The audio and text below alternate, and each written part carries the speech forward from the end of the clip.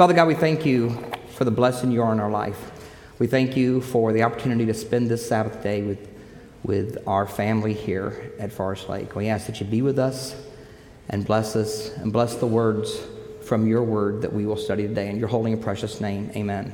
A few years back, there was a pop song that came out. It had the haunting chorus line of, "What do I stand for? What do I stand for? What do I stand for? Some nights I don't know anymore." That's a thought-provoking question. What do we stand for? Why do we do what we do? Why do you make the decisions? Why did you decide to come to church today? To see the kids perform? To commune with others? Why do you go to work on Monday morning? To make a living? To feed your family? Because you enjoy the people you work with? Why do you watch what you watch? Eat what you eat? Go where you go? Vacation where you vacation? What is the logic behind why you do what you do? This question is presented to me in the summer of 2004. Excuse me, allergies get me sometimes. Summer of 2004, I was working with the MAGA book students in Savannah, Georgia. There were 4 programs that summer in Georgia, Cumberland, Morristown, Tennessee, Atlanta, Georgia, Macon, Georgia, and Savannah, Georgia. How many of you are familiar with the MAGA book program? Right? For those of you who not, it's a great program that the church runs where our students go door to door with church literature, children's books, devotional books, cookbooks. They go door to door, taking donations for a scholarship to go to academy or college. And they do it across the whole United States. They do it here in Florida. There'll be a group here, several groups here in Florida this summer. They do it across the United States. And it's a way to evangelize, Bible studies, pray with individuals. And in the summer of 2004, I was helping out with the 4 programs. And that night I was in Savannah, Georgia, with a young man by the name of Charles. He was 23-year-old pre-med student. And he looked at me and asked that question, "Chris, why are you here? Why are you doing this?" Like, doing what? He said, "This is a long week. They work Sunday through Thursday. They get up early in the morning. They eat breakfast. They commune. They study their canvas, what they're going to say to the individuals at the door. They do Bible studies and all sorts of things. Then we take off and go to homes and businesses, walking door to door with doors slammed in your face, police called on you, dogs chasing you, all sorts of things, usually in the heat of the summertime. And it's a job that usually the students do in the summertime, the 17 to 22, 23-year-olds. And here I am in 2004, a 40-year-old man, and he said, "Why are you doing this? You have a full-time job, right?" It's like, "Yes, I was principal at the time at Pewee Valley, Kentucky," real place. It's in the suburbs, 1 mile outside of Louisville, Kentucky. So I was the principal there. He said, "You have a full-time job. Why are you doing this?" They sleep on gym floors when they MAGA book. And just for the record, it's MAGA book, not mega book. You'll hear it said differently. MAGA book is a magazine cover with book pages. Mega booking would be just a really big book. So it's pronounced MAGA book. But he wanted to know why I was doing it. And I said, well, let me give you a little backstory of why I do some things. Said in 1976, I was living in Apopka, Florida, attended Fleece with 2 E's. Lived up Bear Lake Road. Excuse me. I loved loved going to school at Fleece. My sister went to FLA. My brother and I went to Fleece. My father worked in the conference here. My grandmother lived behind Hoover's, had cousins across the street from Fleece, Swanson's, Christensen's, Jules. We were all through here. Disney had only been open a few years. Epcot was opening up the summer of 1976. The beach was close by, and it didn't snow. I loved living here in Apopka and going to Fleece. Every day, Mr. Chris Litton, who just retired from Advent Health University, Dr. Chris Litton, was a first-year teacher. He would walk us down to the field, and we'd play flag football. I loved playing flag football, as you saw with Pastor Jeff. In the spring of 1976, my dad took a call to be the publishing director of Topeka, Kansas. Those of you who haven't been to Topeka, Kansas, it's not Central Florida. There is no beach, there is no grandmother, there's no Fleece, there's no Disney or Epcot, there's no Rock Springs, there's nothing that I wanted in Topeka, Kansas. I went from a school of about 320 kids to a school of 19 students in Topeka, 1st through 8th grade. They didn't have a flag football team, they didn't have a gym, they didn't have a field. except for corn all over on us. I remember that. I remember crying the night my dad took that job, but he felt called to God to go there. So we moved. And just for the record, I got a great Adventist education in that little school of 19 students. I got a great Adventist education. But I wasn't able to play flag football with my classmates. My dad, knowing that, signed me up for a league around the corner from our house in a park where they would practice one day a week and then hop on the bus and go play. My apologies to the Forest Lake teachers who have heard this part of the story. He signed me up, and after school on that one day of the week, I'd go down to the park, practice, we'd hop on a bus and drive to the game. And we were really bad. For the record, I did not have Jeff as a wide receiver, and I was not the quarterback. So I don't take responsibility for our team being awful. But we lost every game really bad. But I really didn't care. I was playing flag football. And it was the middle of October 1976, and I went down to the park to start practicing, and then we hopped on the bus, and after we hop on the bus, you hear the most wonderful sound in the world to a team that's about ready to lose really bad in flag football. The pitter-patter of raindrops on the roof. So we were going to lose flag football today, but we were going to do it in the mud. And playing flag football in the mud is wonderful, especially for a 12-year-old boy in 7th grade. Playing flag football, so we're all excited. We get to the field, we start playing, we play awful, we're getting killed, but we're sliding in the mud, falling in the mud, running in the mud. It was a blast. And I looked at the sideline, and there on the sidelines was a group of moms, soccer moms today we called them, with their umbrella, beating off the rain with the umbrella, not even really watching the game, just talking. But at the far end of the field, with his collar up around his shoulder, in his suit and his dress shoes, was my dad, standing in a freezing cold October Kansas rain, watching me play a meaningless football game. And it was that moment, a 12-year-old boy, I sort of stopped in the game and I went, wow, he really cares for me. He really loves me. That was my dad. My dad passed away 444 days ago. I still count. That was my dad. When he was in Georgia working, I was still in college in Washington, D.C., and I called him one night just sick. I had the flu, thought I was coming down with pneumonia. Went to bed that night, woke up the next morning. My dad was at the foot of the bed. He'd driven all night to be there with me. When I had a college car accident in college, hit a truck. You know what? Interesting. Here's a full circle. You know who I was supposed to drive home from that? Russ Webster. I was supposed to drive your son home from school, and I had a car accident. Russ's dad's here. I was supposed to drive Russ home from school that week, and I had a car accident, hit a tree, flipped a car. My dad came and got me. Drove 11 hours. When I had this car accident on the side of my head, I had a lot of car accidents. Just don't ride with me. Just a hint here. I've flipped 3 vehicles in my lifetime. That's just the ones I flipped. But he drove, as I was in surgery for this little cut here, he drove all night to be there when I came out of my coma. That was my dad. Love unconditional. Always. I spent, not this past summer, the summer before, as he was dying in the hospital, I spent the whole summer with him at the hospital every day. No vacation days, just sitting there with him in the hospital as he passed away. Because that's what he would have done for me. And so I looked at Charles in the summer of 2004 and I said, I do this because my dad asked me to. There's nothing else. I had an epiphany. My heart was touched. My life was changed by my father. I would do anything in the world for him.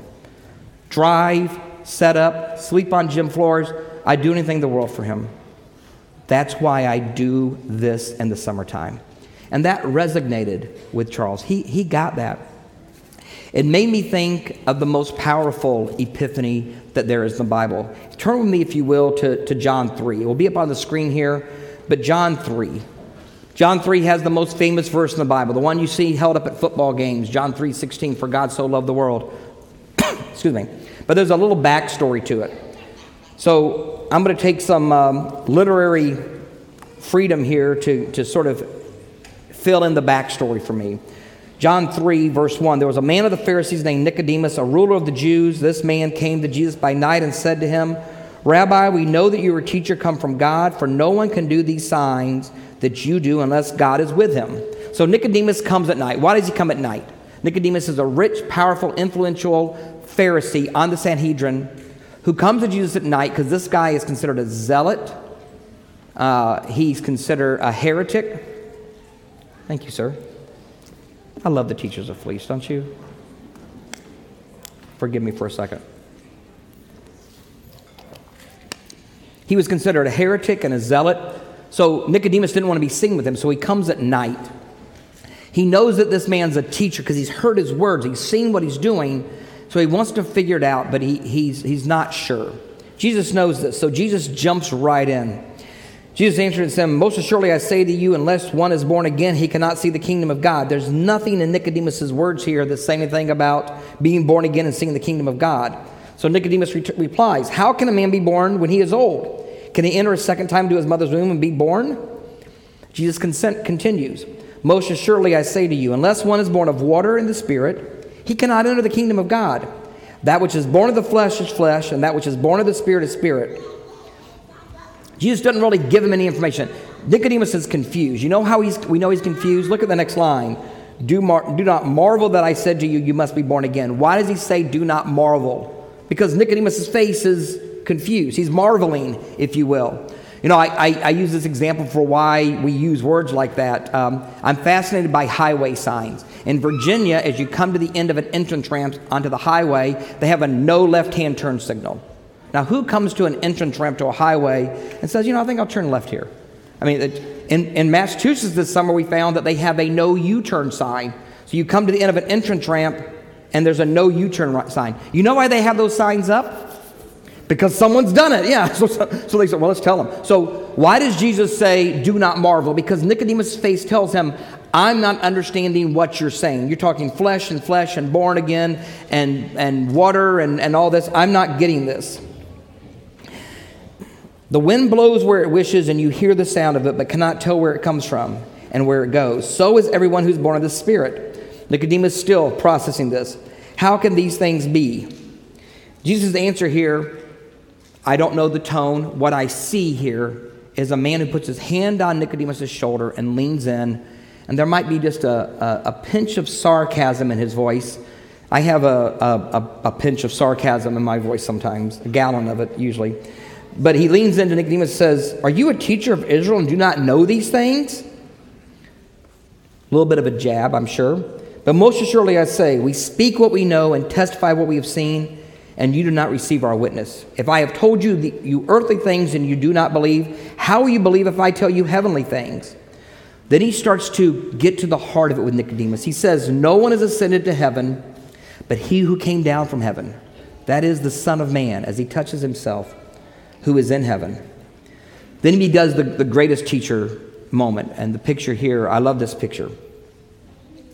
He tells Nicodemus, as Moses lifted the serpent in the wilderness, so must the Son of Man be lifted up, that whoever believes in him should not perish, but have eternal life.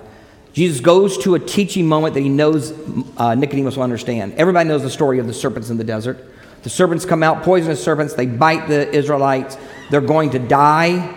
Moses puts together a bronze serpent, holds it up on a staff, and says, look, just look on the serpent and believe, and you'll be healed. Nicodemus will understand that story.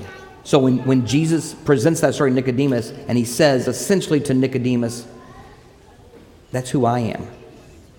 Look upon me and be saved. Look on me and be saved. And something in Nicodemus' mind clicks. That makes sense now. I'm not talking to a heretic or to a prophet or to a great teacher or a rabbi. I'm talking to the Son of God. I'm talking to the man who's come down from heaven to die for my sins. And Jesus confirms that. For God so loved the world that he gave his only begotten Son, that whoever, you, Nicodemus, believes in him should not perish but have everlasting life. For God did not send his Son into the world to condemn the world, but that the world through him might be saved. It resonates with Nicodemus. He gets it, and it changes his life. I have to believe that Nicodemus prayed a prayer before he went. He's going to see this young man, and he prays for wisdom. I've said before, I don't have an education sermon. These guys are the greatest sermon I have. You're raising your hand. I wish I could preach a sermon that would bring a flood of money, students, buildings in, but that's not my goal. My goal is for us to look in ourselves and say, What do I stand for? Why do I do what I do? That was Nicodemus's question here, the unwritten question here. Who are you and what can I do greater for God? That was his desire. And I believe Nicodemus had to have prayed before he came. And I want to give you the prayer that I hope Nicodemus prayed. And if not, it's the prayer that I want to pray and the prayer I hope you pray. And it comes from two characters in the Bible. We're going to look at two characters in the Old Testament. Turn to 2 Kings 6. And as you're turning, I'll give you a little backstory. In 2 Kings 5, we have the end of the Naaman story. Everybody remembers Naaman and a little maid. Naaman gets leprosy, goes and washes in the river, comes out, he's clean, yay. Gehazi, though, goes and asks for all these things. Naaman gives them to him, and Gehazi gets that leprosy. That's the end of chapter 5. So Elisha's servant, who Gehazi was, is now gone. So Elisha needs a new servant. He gets the new servant. And the beginning of chapter 6, another great story that we won't read through. But it's a story of them having not enough room in the school because they have too many students. Praise the Lord. So one man borrows an axe, goes to chop down a tree. The axe head flies off. You remember this story? The axe head flies off into the river. Elisha throws a stick. Axe head floats. That's the first thing. If the Bible's chronological here, that's the first thing that Elisha's new servant sees is this axe head floating. Pretty cool. Serve a great God. He can float an axe head. This story is the next story, and I'll scan through some of this, but it talks about the king of Syria. This king of Syria who says, my camp's going to be in such and such a place, and he wants to attack the Israelites. But every time he goes to attack the Israelites, guess what? They're gone. So finally he says to somebody, so how do the Israelites know what's going on? Who is a spy in my camp? There's been a lot of temptation to bring the Russians up, and that, but I'm going to leave that one alone today. Who's the spy in my camp? And somebody goes, no, it's not a spy. It's the prophet Elisha. He knows what you say in your bedroom because of his God. Now, that should be your first sign. Maybe I should leave this guy alone if he's got a God who can tell me where I'm going. But the king gets mad and says, go and see where he is, that I may send and get him. This is verse 10. And he's told, surely he, Elisha, is in Dothan. So the king during the night sent horses and chariots and great army there, and they came by night and surrounded the city. So here's the story. Dothan, Elisha and his servant, and the people of Dothan are there. The king of Syria sends this huge army to surround the city to get Elisha so that Elisha can no longer tell everybody where he's going to attack. Makes sense to the king of Syria. The servant, who's seen the axe head float, remember, wakes up. And it says, and when the servant of man of God arose early and went out, there was an army surrounding the city with horses and chariots. And his servant, Elisha's servant, said to Elisha, alas, my master, what shall we do? Now, let me assure you, his servant did not say it in that calming of a voice. There are a lot of ancient empires. You have the Egyptian, the Babylonian, the Medes and Persians, the Greeks, the Romans, all pretty cool empires. And they had something in similar. They would assimilate the people into their empire. How do we know that? Joseph, not an Egyptian, rises to Egyptian power. Daniel, not a Babylonian, rises to Babylonian power. Daniel, not a Mede or Persian, rises to power. The Greeks aren't in the Bible a whole lot, but the Romans, Herod is still appointed king. So they would assimilate the people. I've had the opportunity to go to the Louvre several times, into the British Museum. You go there and you see the culture and the artwork. Babylonian artwork, Persian, Greek, Roman, Egyptian. There's one room, though, in the British Museum in London that's fascinating. It's the Assyrians. It's the only artwork I remember seeing there. It's the artwork by Sennacherib, who's in the Bible. It's a room about 35 feet long and about 12 feet high, and from beginning to end, there's one piece of artwork on it, and it's clay drawings. And these clay drawings are of soldiers being beheaded and women and children being disemboweled. That's Assyrian artwork. Why? The Assyrians were not the Egyptians, the Babylonians, the Medes and Persians, and the Romans and the Greeks. The Assyrians were locusts. When they captured you, they killed everybody and burned your town to the ground. That's what they did. And the servant of Elisha knows that. Here's how your life's going to be. The city's going to be surrounded. They're going to starve us out. They're going to hold off our water. And when we finally give up and we open the gates, they're going to come in and destroy the whole town. Or they're going to get battering rams and they're going to get us. He does not say, alas, my master, what shall we do? He screams, essentially that we're dead. But Elisha knows another story. So Elisha answered him, "Do not fear, for those who are with us are more than those who are with them." God's math doesn't always add up, does it? No matter what the odds are against us, there's more for us. We have a heavenly army with us. There's more for us than there is for them, always. So he says a simple prayer. Elisha prays, "Lord, I pray, open his eyes, the servant's eyes, that he may see." Then the Lord opened the eyes of the young man, and he saw, and behold, the mountain was full of horses and chariots of fire all around Elisha. What a wonderful prayer. Open our eyes. I don't know what you need to see. I don't need to know. The person sitting on the pew beside you doesn't need to know. But God knows what you need to see. Open your eyes that you may see. That's the first part of the prayer. The second part of the prayer comes from 1 Samuel 14. Turn with me to 1 Samuel 14. Give you a little backstory here too. My second favorite character in the Bible is David. Why? David did a lot of really horrible, stupid things. And God still called him a man after his own heart, because God is a forgiving, loving God. So David is my second favorite Bible character. My first favorite Bible character is David's best friend, Jonathan. A number of years back, I read a devotional book for men on inspiring men of the Old Testament. And it had chapters on David and Daniel and Moses and Joseph and all these men. But the one on Jonathan fascinated me, because I always loved the stories of Jonathan. The one on Jonathan said this: Jonathan is the epitome of Jesus Christ in the Old Testament. And here's why the author says this. This is not something he's not doing. He's just doing a study of an eye test. He said, in the Old Testament, there's never any reference to Jonathan sinning. Now, I'm not a fool. I know that Jonathan sinned. We all sin. But Jonathan, they don't record any sin that he commits. Jesus Christ, we know, did not sin. Jonathan is the prince. Jesus Christ is the Prince of Peace. Jonathan gave up his throne, essentially, by promoting David, helping David. Jesus gave up his throne. If you look at Jonathan as the symbolic Jesus in the Old Testament, it makes this story even more compelling and fascinating.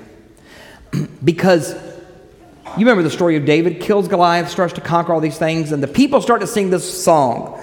Saul has killed his 1,000, and David his 10,000. So let's do that math. 1,000, 10,000. They're saying that David is 10 times greater as a soldier than Saul. This infuriated Saul. What did he try to do? Kill David repeatedly. Who constantly saved David's life? Jonathan.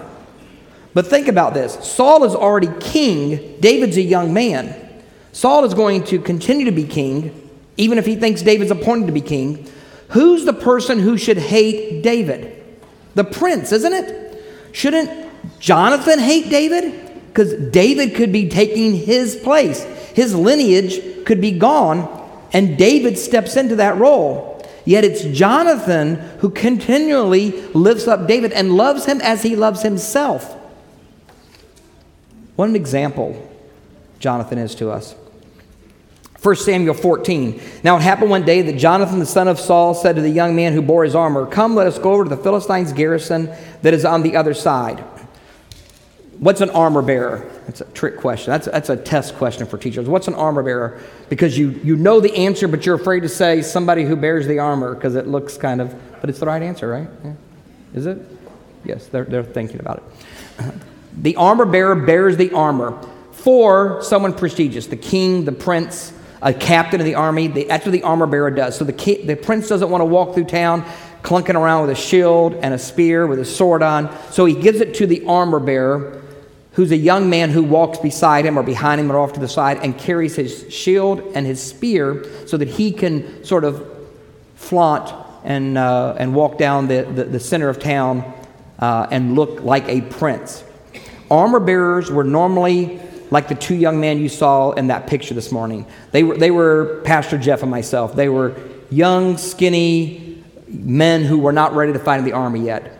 They weren't. If they were soldiers, they'd be soldiers, but they're armor bearers. So the armor bearer is a young man between the ages of 14 and 18 who's carrying the armor of a prince or a king or a captain. So that's who's with Jonathan. Then it goes through, and I won't read through the whole story here. It tells where Saul is and Eli and his sons and all of those. And then in verse 4 it says, between the passes, Jonathan sought to go over the Philistines' garrison. And it tells us that Jonathan and the armor bearer go between two huge rocks to get to the Philistines who are on a cliff. Now think about that. Rock here, big enough to have a name. Rock here, big enough to have a name. And a cliff. I did not serve in the military. My father was in the army. I never served in the military. God bless those of you who did. But I've watched enough John Wayne movies to know that this is not a good strategic plan. You do not walk between two large rocks with a cliff above you without an army to take on an army. This is not but remember, God doesn't know numbers. So further down it says, then Jonathan said to the young man who bore his armor, come, let us go over to the garrison of these uncircumcised. It may be that God will work for us. God doesn't know math. For nothing restrains the Lord from saving by many or by few. God doesn't need 1,000 people to evangelize Orlando. He needs you. God doesn't need 1,000 people or 10,000 people to change this church, to change that school, to change that school, to change this community. He needs you. He doesn't need many. Gideon showed us he doesn't need many, does he? They were outnumbered, 100 to 1? I don't know. They were outnumbered ridiculously. God doesn't need numbers. He just needs you. He turns to the armor bearer. Where do we also hear about armor? What does Paul tell you to put on? The whole armor of God, right? The shield and the spear and the sword and the breastplate. God asks you to put on that armor. So he turns to his armor bearer, that young man, the you and me, and says to this, for nothing restrains the Lord from saving by many or few. And look at the armor bearers. This young teenage boy's answer is, do all that is in your heart. Here's your heart. Go then. Here am I with you. Here am I. Here's you according to your heart. Jonathan, as your heart beats, my heart beats. If you say let's climb that mountain and attack the Philistines, let's do it. If you say let's go that way, you go that way. But my heart beats with your heart. I have to believe that Nicodemus on that night he went to see that young man Jesus, that he sat there and he prayed, God, please, two things. Open my eyes that I may see what I'm doing here, and let my heart beat as yours. And that's the prayer. If that's not life transforming for each one of us, God will open what we should be doing. And for some of you, it will be maybe not doing what you're doing now. But that's the prayer. That's the prayer we have to pray continually. I believe it was Nicodemus' prayer that night. Why do I believe it was Nicodemus' prayer? Because you go back to the Bible verse we read this morning, look at how Nicodemus had changed. In the first part of the story, Nicodemus goes to Jesus at nighttime, sort of hiding. Look at John chapter 19, verse 38 and 39. It says, after this, Joseph of Arimathea, being a disciple of Jesus, but secretly for fear of the Jews, asked Pilate that he might take away the body of Jesus, and Pilate gave him permission. He came and took the body of Jesus. And Nicodemus, who at first came to Jesus by night, also came, bringing a mixture of myrrh and aloes, about 100 pounds. Nicodemus' life was so powerfully impacted that night, that epiphanal moment with Jesus, it was so powerfully impacted that he went from coming at night so that he wouldn't lose his power, position, and money, that he was willing to take a dead man off the cross in front of the Romans and the Jews. Think about what that meant. It's a simple verse. Think about what that meant to Nicodemus. He just threw everything out the window, didn't he? Everything. Power, money, influence, position, it's all gone because he took a dead man off the cross. But that's what the power of God does in our lives. That's what he'll do in your life. I don't know your situation. I don't know your circumstances. I don't know what's going on in your life, but I serve a heavenly Father that does. Our prayer is to have our eyes open to see what he wants us to do. Our prayer is that our heart beats one with the Prince of Peace. That's my prayer for you this morning.